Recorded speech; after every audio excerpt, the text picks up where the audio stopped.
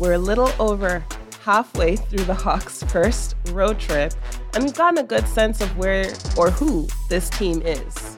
I think we just got to keep fighting. I mean, like we did. We can't put ourselves in too much of a hole like we did to start the game. This is the Hawks Report from the Atlanta Journal-Constitution.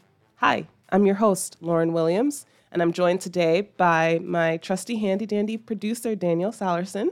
And today we're going to get a chance to talk about where the Hawks are now that they've gone through the first 3 to 4 games of this road trip. We've seen a team that has gotten off to some slow starts. We've seen a team that has gotten off to good starts but fall apart pretty quickly. So we'll get into that and more in today's podcast. We're recording live, just kidding, we're not live, from Toronto, Canada, and the Hawks are going to be taking on the Raptors on Monday night. So we'll have a little bit of that later in the show and how they looked against the Raptors, which is kind of a team that's, I would say, the most similar to the Hawks in these first 6 games. So before we get into that, I just want to encourage you all to listen and subscribe wherever you guys get your podcasts. And here we are. We're going to get into the show. This is the Hawks Report from the Atlanta Journal-Constitution. Ocean breeze, tropical beach, pina colada. You can buy an air freshener to make your car smell like you're in an oceanside paradise. Or, better yet, you can point your car toward Daytona Beach and come experience the real thing. Visit DaytonaBeach.com to discover all there is to see, do, and enjoy along the world's most famous beach. Daytona Beach, Florida. Beach on. When you need mealtime inspiration, it's worth shopping Kroger, where you'll find over 30,000 mouth-watering choices that excite your inner foodie. And no matter what tasty choice you make, you'll enjoy our everyday low prices, plus extra ways to save, like digital coupons worth over $600 each week. You can also save up to $1 off per gallon at the pump with fuel points. More savings and more inspiring flavors make shopping Kroger worth it every time. Kroger, fresh for everyone. Fuel restrictions apply. I apologize to you guys. I have a little rasp in my throat this time around, with the weather changing, traveling. It's something that I'm going to have to get used to, of course, but you guys will be hearing a little frog in my throat, maybe some coughs throughout today's show. But I'm feeling okay. The first road trip, we've gotten a good sense of what the Hawks are kind of going to be. I mean, it's still a work in progress. It's still early. And the Hawks are the first to tell you that they have plenty of kinks that they need to continue working out. So far through this road trip, they're 2-1 as of Monday afternoon when Daniel and I are recording this in the early part of the day. And again, they're going to face the Toronto Raptors on Monday night, Halloween night in Toronto. And the Raptors are kind of a team that's similar to the Hawks. I mean, offensively, they average about 104 points per game. I mean, the Hawks tend to put up a little bit more just because they've been attacking the paint and they're starting to find their shot from 3. They're not totally there yet. They're shooting 35.7% from 3-point range. But defensively, I mean, both teams are kind of on the same level. I mean, the Raptors have a defensive rating of 111.4, whereas the Hawks have a defensive rating of 112. Again, the Hawks are the first to tell you that there's some kinks that they need to work out on the defensive end.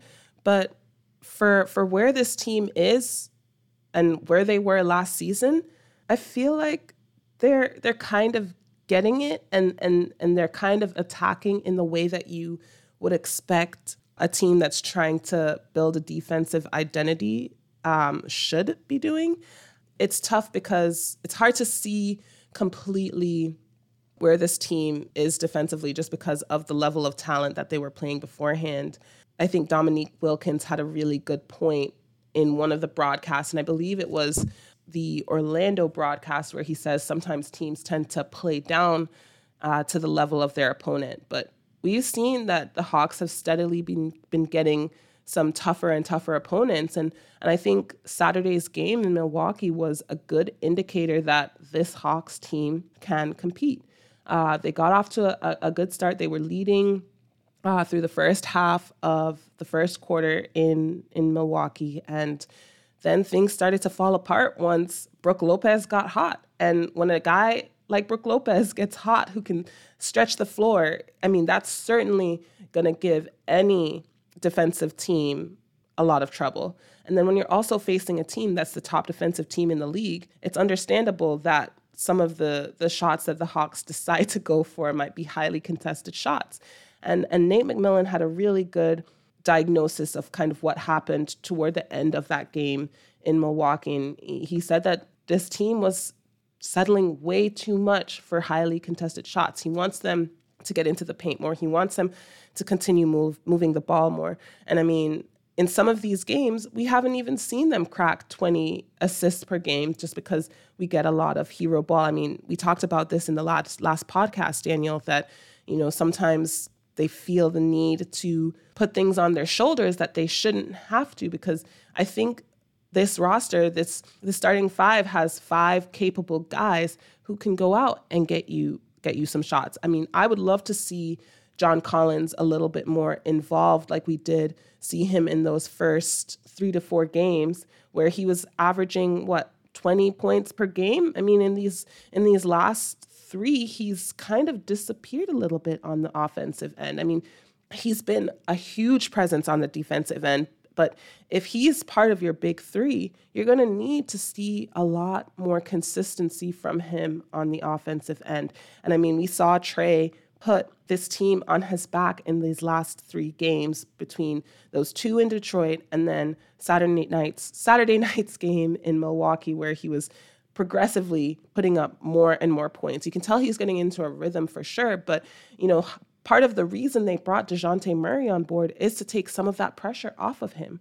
And so we're definitely going to see, we're going to need to see more of these guys get involved on the offensive end. And I wonder, and this is something that, if we'd had some practices over these last couple of days, I would have asked Nate if there's a level of distrust between Trae and the rest of the guys on the floor in these crunch time minutes. I mean, what did you think about these last 3 games, the 2 in Detroit and the 1 in Milwaukee? I want to start with your point about John Collins. I think you make a great point about, especially against Milwaukee on the defensive side, because Brook was able to knock down those threes to start the ball game. John had to stay around the perimeter mostly the entire game. So you lost one of your rim protectors because, and especially with a guy like Giannis, I mean, you need all the help you can down low. And so when Giannis started getting going later on in the game, because you have Brook Lopez out there and John Collins has to be the one that has to stay out there because Brook has been a threat all game and knocking down those 5 threes. But what I noticed with John on the offensive end is a lot of times when Trae had the ball and Trae was driving, John would just settle for being outside of the perimeter and waiting for a 3. He took a couple threes the other night. I'm like, is that really the shot that he wants or he really needs? And so I think he took himself out of the offense himself, where if he's not inside, can Trae really trust him to kick out and let him shoot those threes, especially in crucial situations, because he's not really known to be a 3-point shooter. So I think if John goes inside or moves around and causes, at least to clear the lane, look, no one's going to put pressure on John. They're going to let him stay out there. So you're allowing the defense to collapse inside the paint and contest Trae, and then Trae has nowhere to kick it out, and then you're settling for jumpers that are contested because you're late in the shot clock. So I think you made a very great point about John Collins. But as far as these 3 games, I think the plus side is, and it's so tough on these games where you play teams twice in 3 days, they started implementing that last year just for travel restrictions, that a lot of times you're tending to split those games. And a team like Detroit, the fact that you took both of them in different fashions, where the second game, I mean, the offense was clicking on all cylinders. You were able to really shoot the basketball well. In the first game, it came down to the wire a little bit. So you won those games in 2 different fashions. I thought this road trip has been a success so far. And I know Monday's game against Toronto's the swing game, because you'll secure a winning road trip. And I think that's really the goal for any road trip, especially one of your longest ones of the season, in your first few games of the season, because this team's trying to figure some things out. So I liked how they played against Detroit. Some people are like, well, they're 4-2. They haven't played anyone, but you're playing the schedule that's in front of you. So if they would have lost those games, you're thinking, why are you losing the teams that you should be winning? If you win, you're like, well, you're only beating teams like Detroit. So damned if you do, damned if you don't when it comes to that. But as far as Milwaukee, I thought they played very well. And I thought, it came down to the end. Giannis couldn't miss. And Drew Holiday, I mean, what he was able to do against his brothers, I mean, the 34 points, he was in his bag the other night. I mean, the threes, he was, the way he was driving, the way he was finishing at the rim, those little knockdown mid-range. He was getting everything he wanted. Exactly. I mean, those two combined for 68 points. I don't care if you're the Hawks. I don't care if you're the best team in the league. I don't think anyone's beating those Bucks when you have those two putting up the numbers they did, especially with Brook Lopez. So, long story short, I've been pleased with how this team has played through the first 3 games, and they could have easily won that game on Saturday night against Milwaukee on their first back-to-back of the season. So I think Monday's game against Toronto, and we'll talk about that more later once it's done, is kind of, I think, a first real kind of test for this team. A very good team that, like you said, complements each other really well, that if you can get this one, then I feel like you're going home, at least even after playing New York, feeling confident about where this team can go once they get more games under their belt. And I think, when you look at the final score, just going back to Milwaukee really quickly, when you look at the final score, I don't think it's at all indicative of how competitive this game was. And I think what that Milwaukee game really taught us about where this Hawks team is that they aren't quite sure where they fit with this new roster in crunch time. Because in theory, you should be able to take advantage of a guy like DeJounte Murray, who is a guy that can put up shots in clutch time. You should be able to rely on a guy like John Collins, who can get inside the paint and really collapse the defense. And then you should be able to kick out to Trey. And he should be able to be that guy that knocks those shots down from deep. I think that they still have a lot to learn as far as, taking care of the basketball in these crunch time situations, not committing, those ticky-tacky fouls that get you into trouble, making sure that everybody is on the right page as far as what the defense needs to do of limiting guys like Antetokounmpo and Drew Holiday and Brook Lopez and even, some of the other rotational players that kind of finished out Saturday's game. So I think that this team hadn't been, up until that first game in Detroit, this team hadn't really been in those crunch time situations because, those first couple of games against the Rockets and Orlando, they kind of established the pace, at least by the beginning of the fourth quarter. The Charlotte game, it was out of their control by that point. I mean, the game was done. And that first game in Detroit, I mean, they kind of took it down to the wire just a little bit, but I mean, that second unit, at least helped them establish where they needed to be to kind of finish out the game at the pace that they needed to be.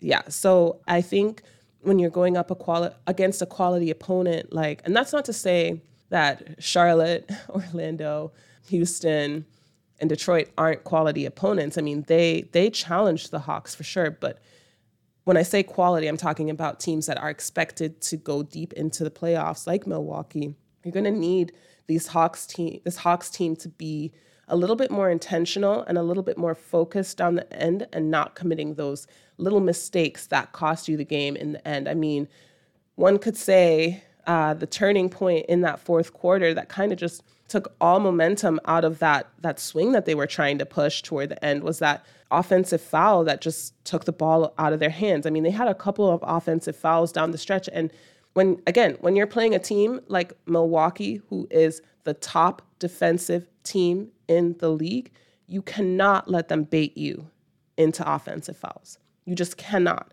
because that's going to disrupt any momentum that you're able to build up. Again, this team is supposed to be a team that's supposed to be a low turnover prone team. But again, when you're facing the top team, that's one of the best defensive teams in the league, you're going to have to be a little bit more focused to avoid those mistakes. Yeah, and they have a very high basketball IQ as well. A lot of smart players on that team that you said can bait them, and that's where the hero ball came into play, because they were forcing just drives on their own, and you have these Bucks defenders that are just sitting there waiting for you to get in there, and they can just draw the charge. Or they force a turnover because you make a bad pass or try to make an extra pass that there was no one there.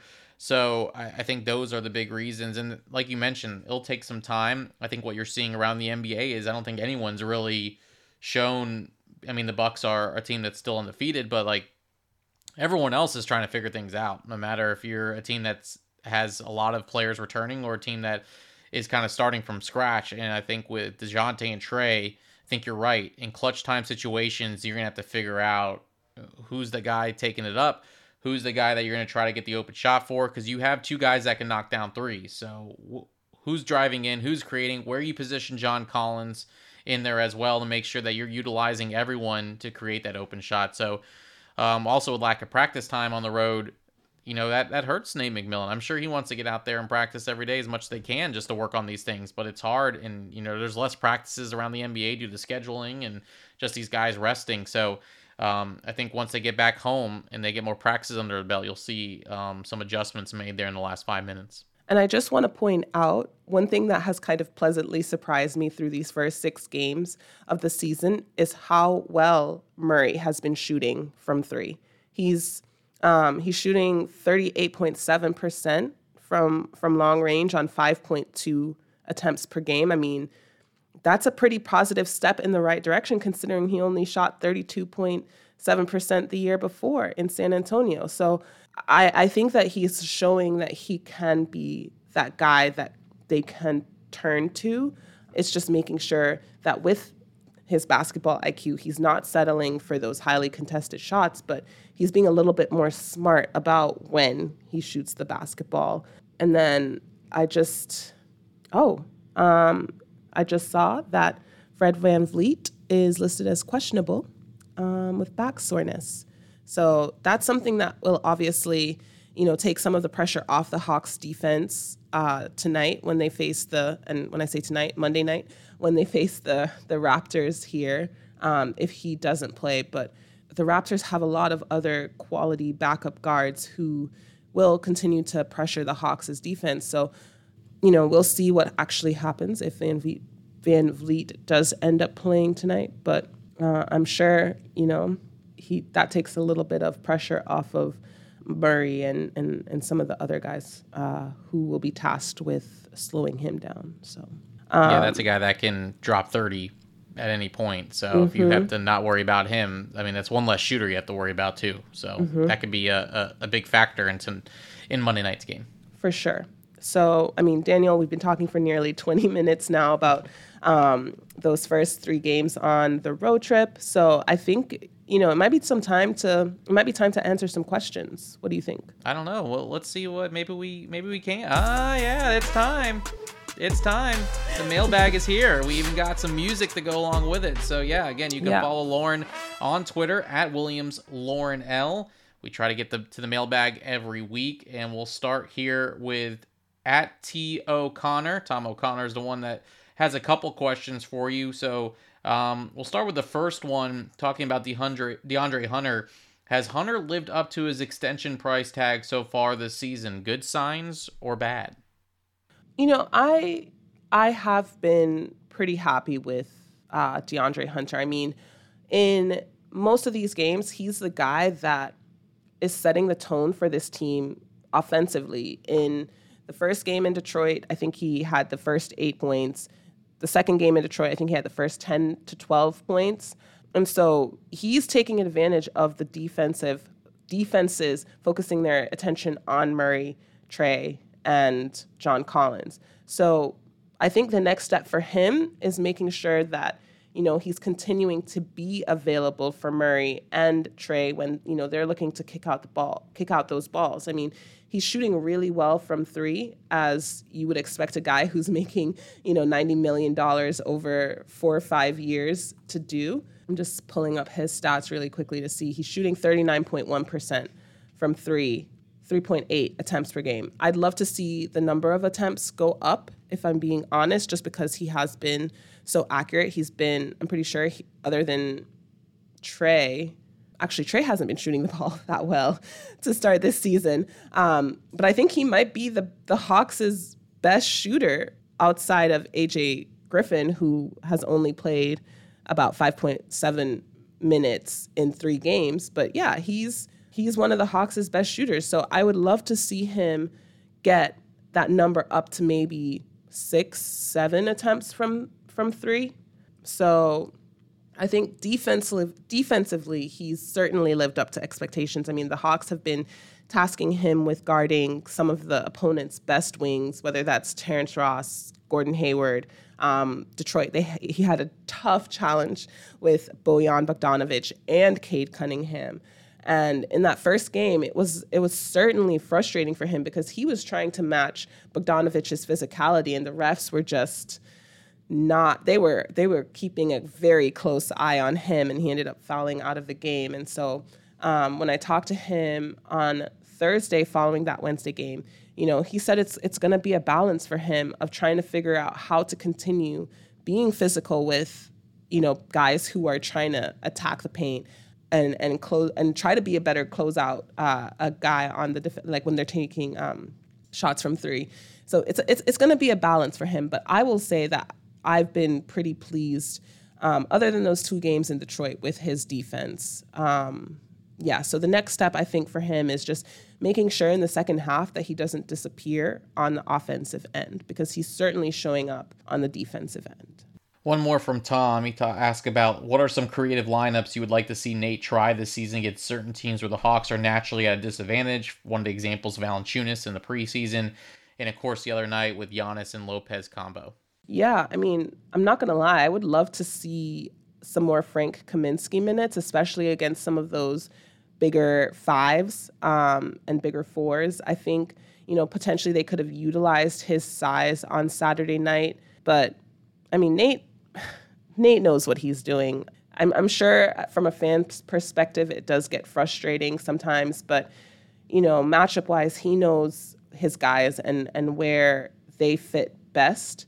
And so I honestly don't think that Saturday night's loss is totally on, the defensive end. I just think that they made some very costly mistakes down the stretch, and you just can't have that with a team that's as balanced as Milwaukee.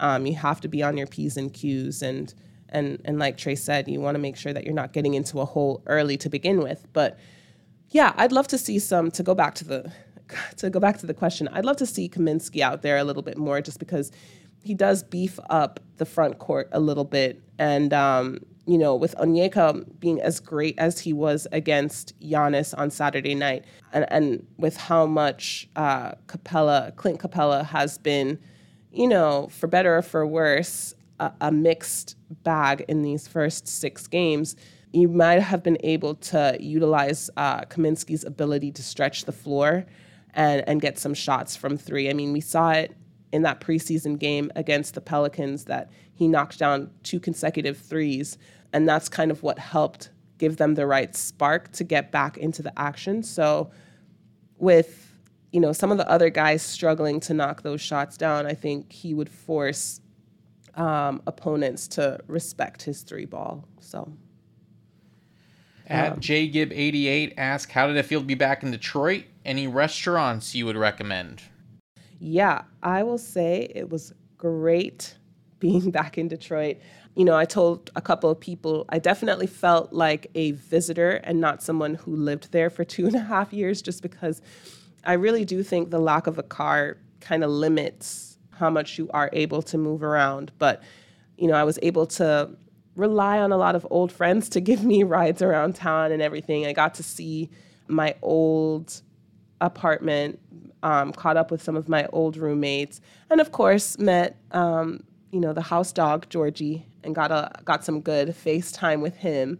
He's a Bernese Mountain Dog, and he's definitely convinced me that I want a Bernese Mountain Dog in the future. So Detroit was great. And as far as restaurant recommendations, I think Moot's, it's Mootz. It's a pizzeria in downtown Detroit, is great. The margarita pizza is amazing. Condados, if you are into tacos. And honestly, if you want less of a chain, Mexican Town has a ton of amazing Mexican restaurants. Honestly, I can't even name them off the top of my head, just because it's one of those where it's just like, where to go, but on that main street, and I can't think of the name right now, but Yeah, just go to Mexican Town and you'll be able to find a great restaurant that has Mexican food. And then Flowers of Vietnam, if you're into Vietnamese food, is another top choice. All right, good recommendations. I will say, in my time that I was able to travel around the league, the media room at Little Caesars Arena, by far top the tier. best one in the NBA. Top by far. tier. Not only just the Little Caesars pizza, but all the other, the ice cream machine, everything else that they offer, the thousands of TVs when we came in on a Sunday to watch football. Unbelievable. So I will brag about that. As much as the fans really don't get to experience that, their media room, top notch in the NBA. Just throwing that out there. Yep, top tier. Absolutely. Can confirm. Next question from wet_pepper. The last 2-minute report, what did it say about the offensive foul that was called? You mentioned that was the one that kind of changed the momentum of that game against Milwaukee. Did the refs get that call right?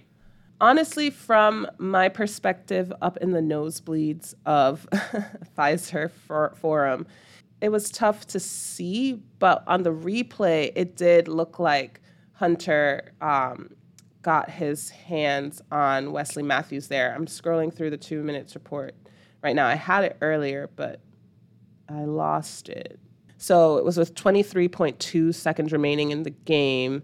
I do think they ended up getting it correct. They said Hunter extends his arms into Matthews' upper body, delivering contact that affects Matthews, and then it ended up causing contact between Matthews and Trae Young. So, obviously you never want that, and that's kind of the plays that I'm talking about in terms of being as focused as possible. You can tell that it seemed like Dre was trying to set the right screen and then kind of cut back in toward the paint. But you just have to be so much more careful in terms of how much force you're delivering with trying to push off a guy, because refs are going to call that even if it doesn't result in ensuing contact with another player. So, I think they did get it correct, especially from what I did see on the replay. Yeah, I think what some of the confusion was, at least from me watching on Bally's, was everyone thinking it was on Trae. Yeah. And, of course, when you look at it, like, how was Trae the one when Wesley Matthews ran him over? But I don't think we really looked closely at what DeAndre Hunter was doing in that situation. Yeah. So I think that's where everyone was kind of shocked at what was called there. And then now that you clear it up, it makes a little more sense how the refs are able to call it.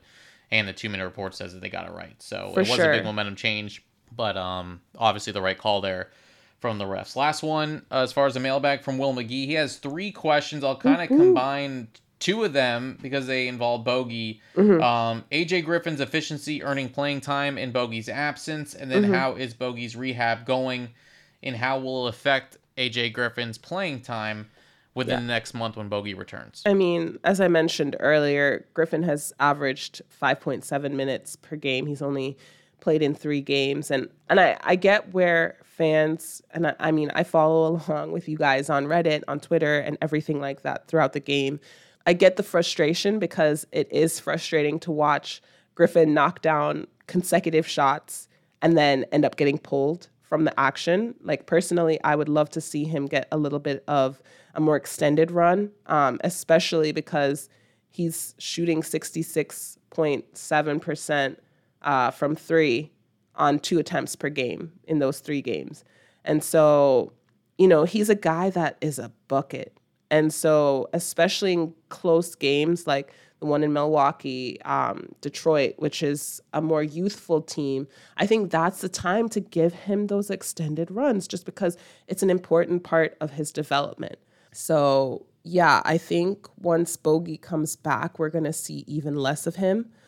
Just because he occupies that spot that Bogey plays in. And Nate had actually a good point that, offensively, he's been doing great, but defensively is where he kind of needs to take that next step forward, just because in that first Detroit game when Nate brought him in, he picked up 2 quick fouls. And, that's expected as a rookie, but if you want to earn your playing time, you have to be almost not perfect, but you just can't pick up 2 quick fouls, essentially. And so I think if, AJ continues to play aggressively in the minutes that he does have when he plays Bogey out, I think it does create a good case for him. I mean, Nate wants to see him hustle, and he had a really great sequence actually on Saturday night when he was on the in the corner waiting for someone to kick the ball out to him, and instead of kicking the ball out to him, they took a contested shot and it missed, and he just hustled along the baseline and grabbed the rebound, and then found a couple other people and ended up in Murray's hands, and he took a three. And so, I mean, that's the kind of stuff that wins you games. And so I think if he does more of that stuff, the dirty work, diving for loose balls, starting to take some charges, grabbing offensive rebounds, I think it makes a good case for him to try and get some minutes even when Bogey comes back. And but again, it's expected that we will end up seeing less of him because Bogey is another guy who's a bucket. And as far as his recovery, it seems like it's going well. When I chatted with him in Detroit on Friday night, he said that he hasn't had any setbacks in his recovery, which is what you want to hear. That means he's progressing at the right pace. And of course, the Hawks are going to go the more cautious route because you don't want him to come back too early, suffer a setback, and then is out for more time during the season. You want him to be available for as many games as possible in the regular season. And then you also want to keep him healthy so that he can be an X factor in the postseason. So, I mean, I think it's a really good sign that the Hawks brought him on the road trip, because I was half expecting him to stay back in Atlanta and continue rehabbing there. But it sounds like, he's getting some conditioning work in. When I saw him at practice on Thursday, he was actually running, doing some suicides. And again, that's a good sign. And on the Bally broadcast on Friday night, Travis Schlenk said that he was doing some one-on-one work. So again, that's a good sign that he's cutting the right way, his knee's holding up well, because before this trip, he was limited to just drills and light shooting. So I think he's progressing well. He didn't give me a timeline when the Hawks expect him to be back. Nate hasn't given a timeline when the Hawks expect him to be back, but I think patience is key, especially if you're going for longevity, as opposed to rushing him back and then, something happens. So. For sure. I think that's a great way to end the mailbag. Of course, you can follow Lauren on Twitter at WilliamsLaurenL. Every Monday when we record the podcast, we hope to answer, or Lauren hopes to answer your questions. I'm just the one that reads them to her. And so Lauren will be happy to answer your questions. Yes. And you can tweet at her, even if it's during the week. Yes. And we'll save them for the next mailbag. So Lauren, I'll throw it back to you. Yeah. The Hawks are, I think, in a decent spot. They're 4-2 through their first 6 games. And, the road is going to only get harder from there. When they come back from the road trip, they're going to play the Pelicans that has Zion back. And so, I would love, like I said, to see some Frank Kaminsky minutes, just because that Pelicans team is just such a big team. But we'll see from there. I'm Lauren Williams, and this is the Hawks Report from the Atlanta Journal-Constitution. Ocean breeze, tropical beach. An air freshener can make your car smell like paradise.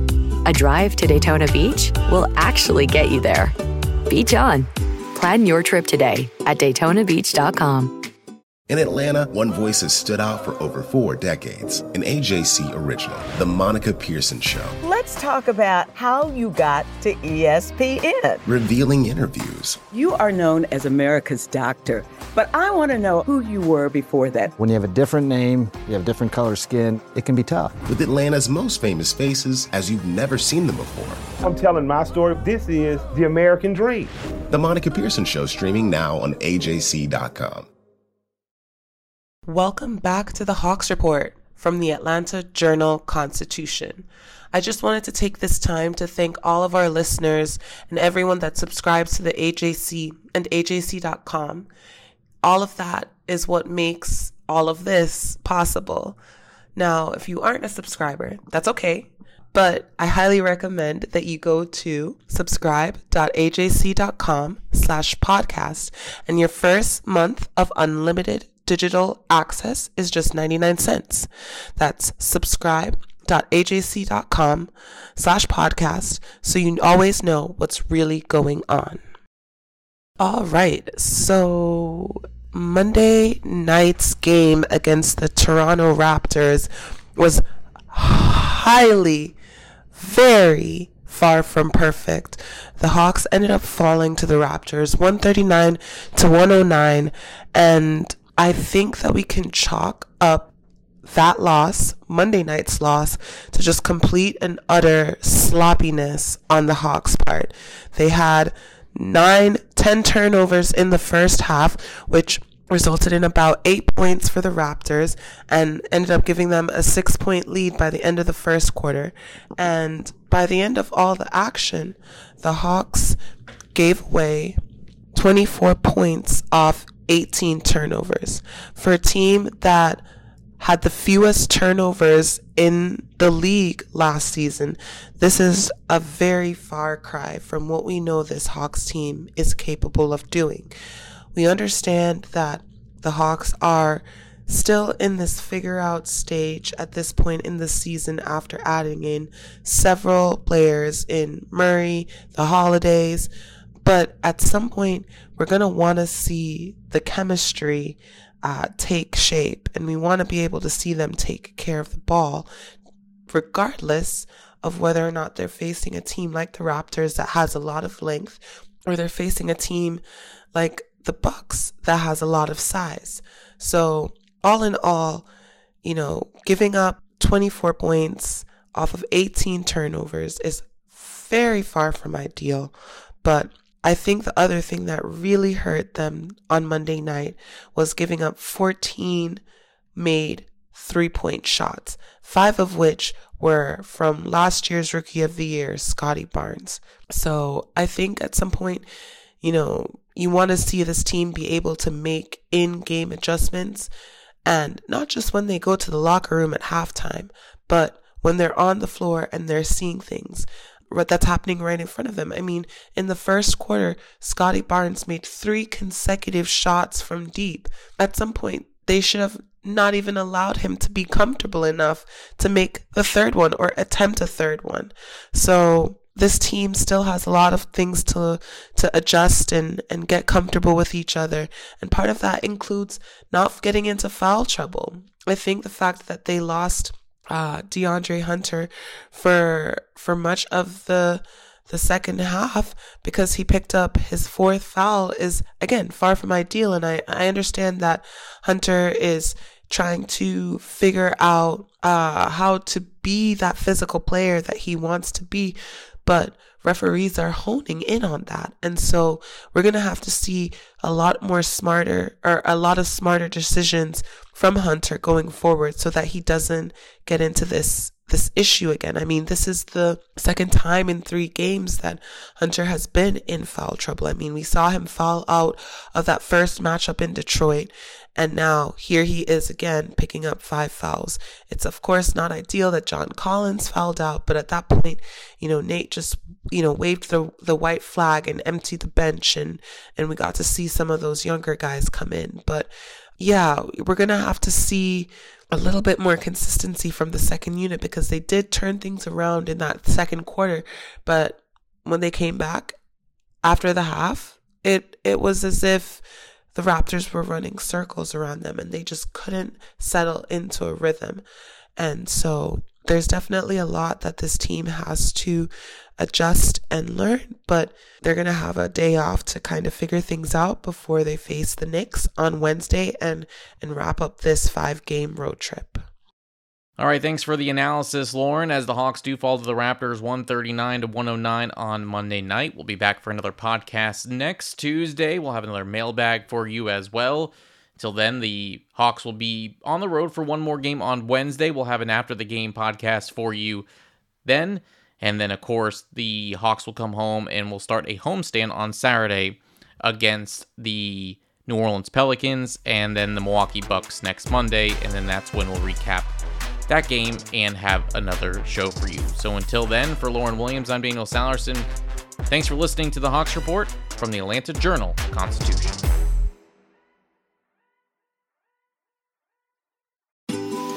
Ocean breeze, tropical beach, pina colada. You can buy an air freshener to make your car smell like you're in an oceanside paradise. Or, better yet, you can point your car toward Daytona Beach and come experience the real thing. Visit DaytonaBeach.com to discover all there is to see, do, and enjoy along the world's most famous beach. Daytona Beach, Florida. Beach on. The AJC's trusted veteran political voices, Greg Bluestein, Patricia Murphy, Tia Mitchell, and Bill Nighet, are the essential source for Georgia politics. The Atlanta Journal-Constitution's Politically Georgia. Sign up for the newsletter, download the podcast, subscribe to the AJC.